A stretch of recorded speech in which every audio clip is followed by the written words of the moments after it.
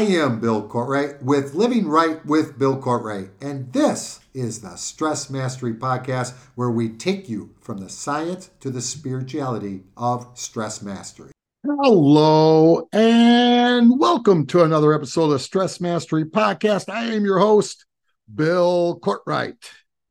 This week, our topic has been freedom, and today we will continue our book study, Living Untethered by Michael Singer.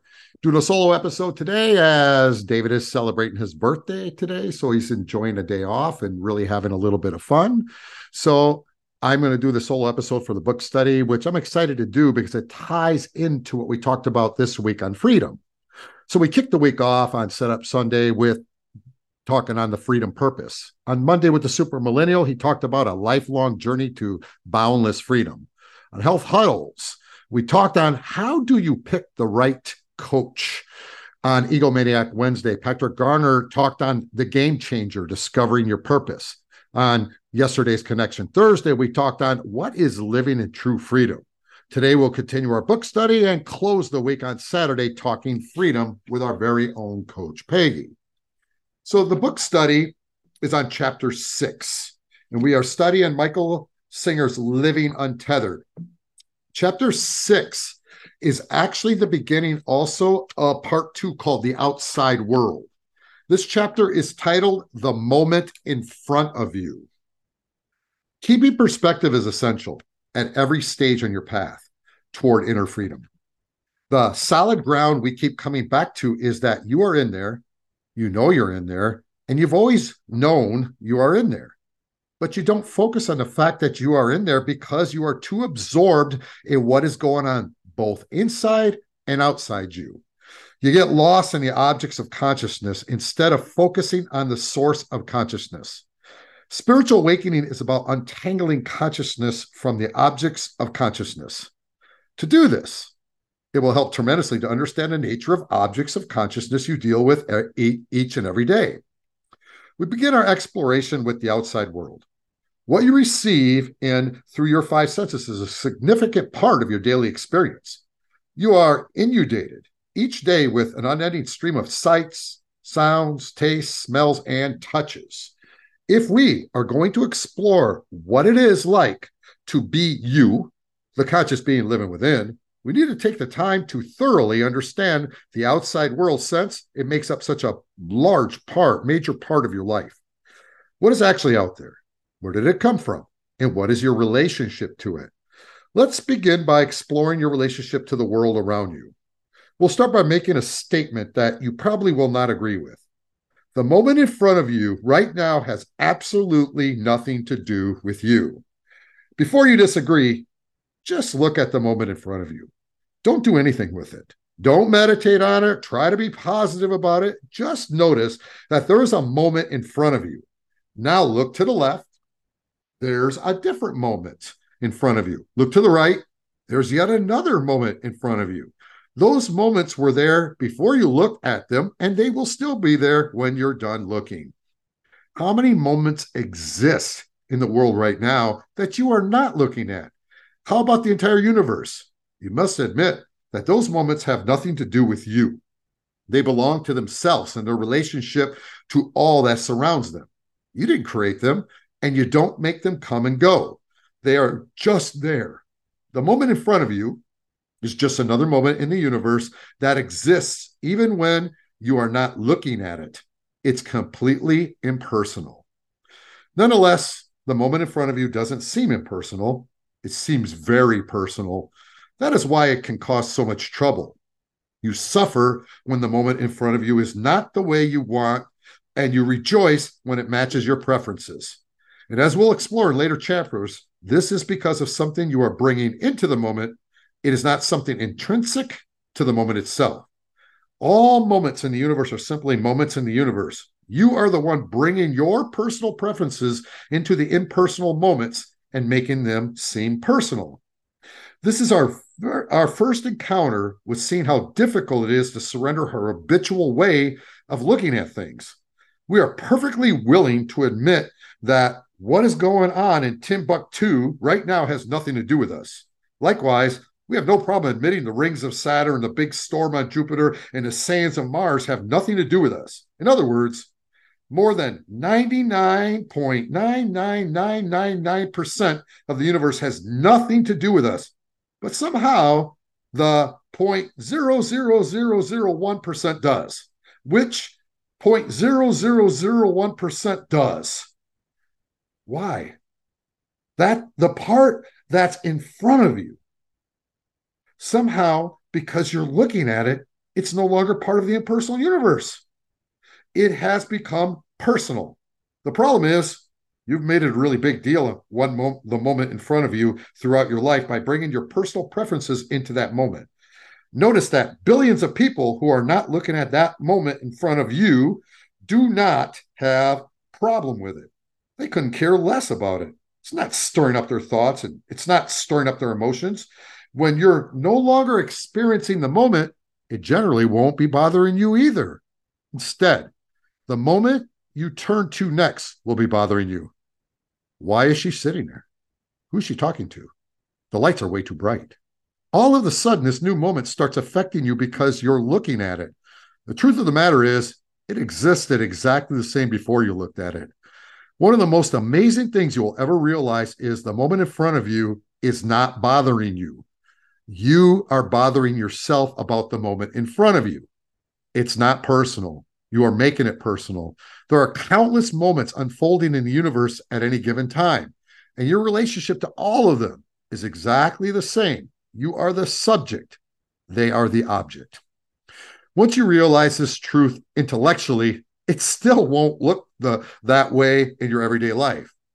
To help, let's take a field trip out to Fisherman's Wharf in San Francisco, overlooking the beautiful Pacific Ocean. While you gaze out there, ask yourself whether what you see in front of you has anything to do with you. You see waves, you see spray, you may even see some whales or a sea lion. That just happens to be what is unfolding in front of you at that moment. If you had to come on a different day or even a different hour, what you'd see would be quite different. But this would not bother you. It would only bother you if you came to the wharf with some personal preference. I want to see a whale. I want to see giant waves people told me about. With these preferences, you will have a very different experience than someone who simply came to see what the Pacific Ocean looked like on that day. One person can simply enjoy the experience. The other has to struggle to make the experience match their personal preference.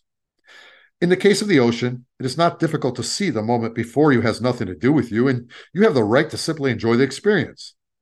But you don't generally identify yourself with the ocean.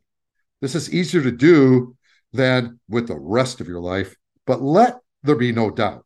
Your relationship to what is in front of you is always the same, whether you are looking at the ocean or at your life. These moments are just what happens to be happening at that particular time and place in the universe where you happen to be standing. None of it is personal. But since you seem to take the moment in front of you so personally, let's continue our exploration of the outside world by looking at where that moment came from and why it is the way it is. And that ends this chapter. So we couldn't have a better chapter. Again, I wish David was here because we talked about freedom. And we talked about freedom this week and what freedom truly is. Freedom is when you have the ability not to have attachment or expectation. What Michael Singer's talking about when he talks about your personal preference, it's the want. I want to look at the ocean and see what I want to see. When you do that, you are creating conflict because you've created expectation. You are not in the moment. So as we explore this chapter, and if you have the book, this is chapter 6, take your time and really look at it and think about everything you're learning in stress mastery. This is what we're teaching you. So he says in here, I think it's important, is the solid ground we keep coming back to is that you are in there. You know you're in there, and you've always known that you're in there. But you don't focus on the fact that you are in there because you are too absorbed with what's going on both inside and outside you. So what is that? That's when you do not have cage mind conscious control and the ego has it. When the ego takes control of your reality, it's focused on the object. It's focused on what it wants. It's focused on that. And so what happens is you are focused on what's happening outside. I don't like what's happening outside. And you're focused on what's inside is the disruption you're feeling in the body because you're holding the conflict in mind. It's the easiest way I can explain it to you. The human being is hardwired for behavior. Behavior is dictated by what is held in mind. And when something in that outside world does not match your preference, which you hold in mind in the identity programmed, you're going to get conflict. And if you stay in that conflict, you're not even in the moment anymore. You're in your preference. And that's what he says here. He says spiritual awakening. First of all, he says what happens when you get stuck in a conflict is this. This is Michael. You get lost in the objects of consciousness instead of focusing on the source of consciousness. What does that mean?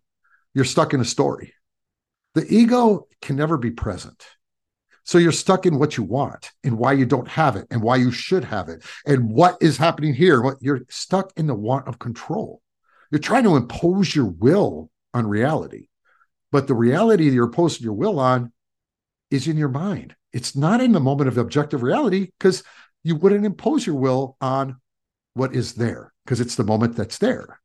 And so he says spiritual awakening is about untangling consciousness from the objects of consciousness. In other words, spiritual awakening is when you can slow down, connect to your true self, heart, and be able to let what's ever activated in the mind pass through so you can find the now. Step 7 of stress mastery is finding the now. It means you're in the moment. You're not judging the moment.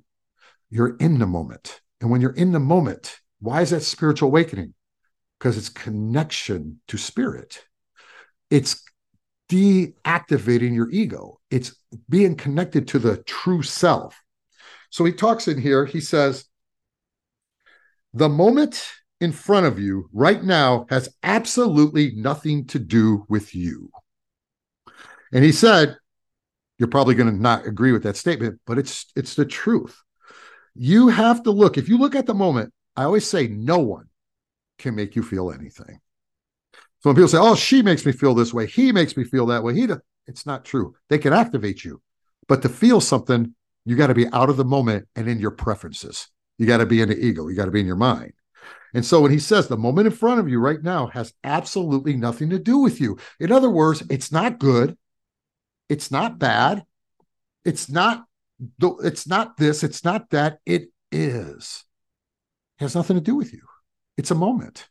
And the most spiritual practice we can do in life is to find the now. It's what we call the process. What is that? It's when you have alignment to the moment. What is alignment to the moment? You shut the mind down. In other words, you have the awareness and you have alignment with your inner mind inner world, and what is happening in that moment. So you're in the moment. There's no judgment. There's no story. It's the moment. He says, so also what he says in here, he says, the moment, I'm sorry, I hit the mic. I hope that didn't boom me. The moment in front of you doesn't seem impersonal. It seems very personal. That is why it can cause so much trouble. You suffer when the moment in front of you is not the way you want, and you rejoice when it matches your preferences. In other words, when it makes you happy, you create attachment to that happy moment. And people say, well, isn't that good? No, because let's say it makes you happy and you create attachment to that happy moment. And then let's say something similar happens again, but it doesn't happen quite like it did in that moment. Now you're sad. And that's the pendulum swing, because now instead of enjoying the moment, you have classified that moment as this is good. And when you have a classification, it's a preference.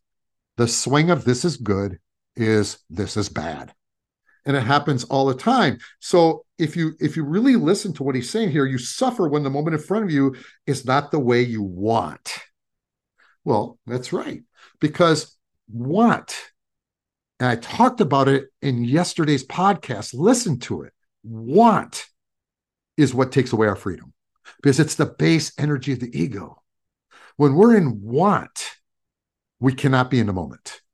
If we are in resentment and regret, we're tethered to the past because we want somebody to behave this way or not behave this way, or we want revenge, or we want this, we want to be righted, we want. And if that wants in the future, we want this, but we don't have it, we're worried we can't get it, and we think once we get it, then we can be happy. And I told you in that episode that that's one of the biggest lies. And the reason that it never feels good is because it's not the moment. It's not in the moment. So what else he says here? He says, one of the most amazing things you will ever realize is that the moment in front of you is not bothering you. You are bothering yourself about the moment in front of you. And he actually has this kind of highlighted in the book. That's how important it is. See, the moment in front of you is the moment in front of you.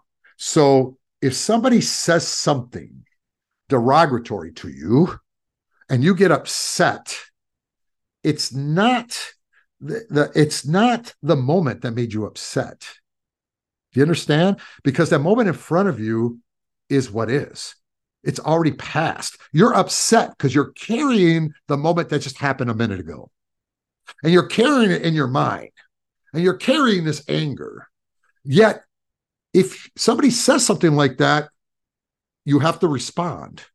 But if you're complaining about it, you're carrying that moment that happened to you into the next hour, into the next day, into the next week. You see what happens, right? It's not right if somebody puts you down. It doesn't make you happy if somebody puts you down. But the fact is, they put you down. That's what happened. That was objective reality. That was the moment.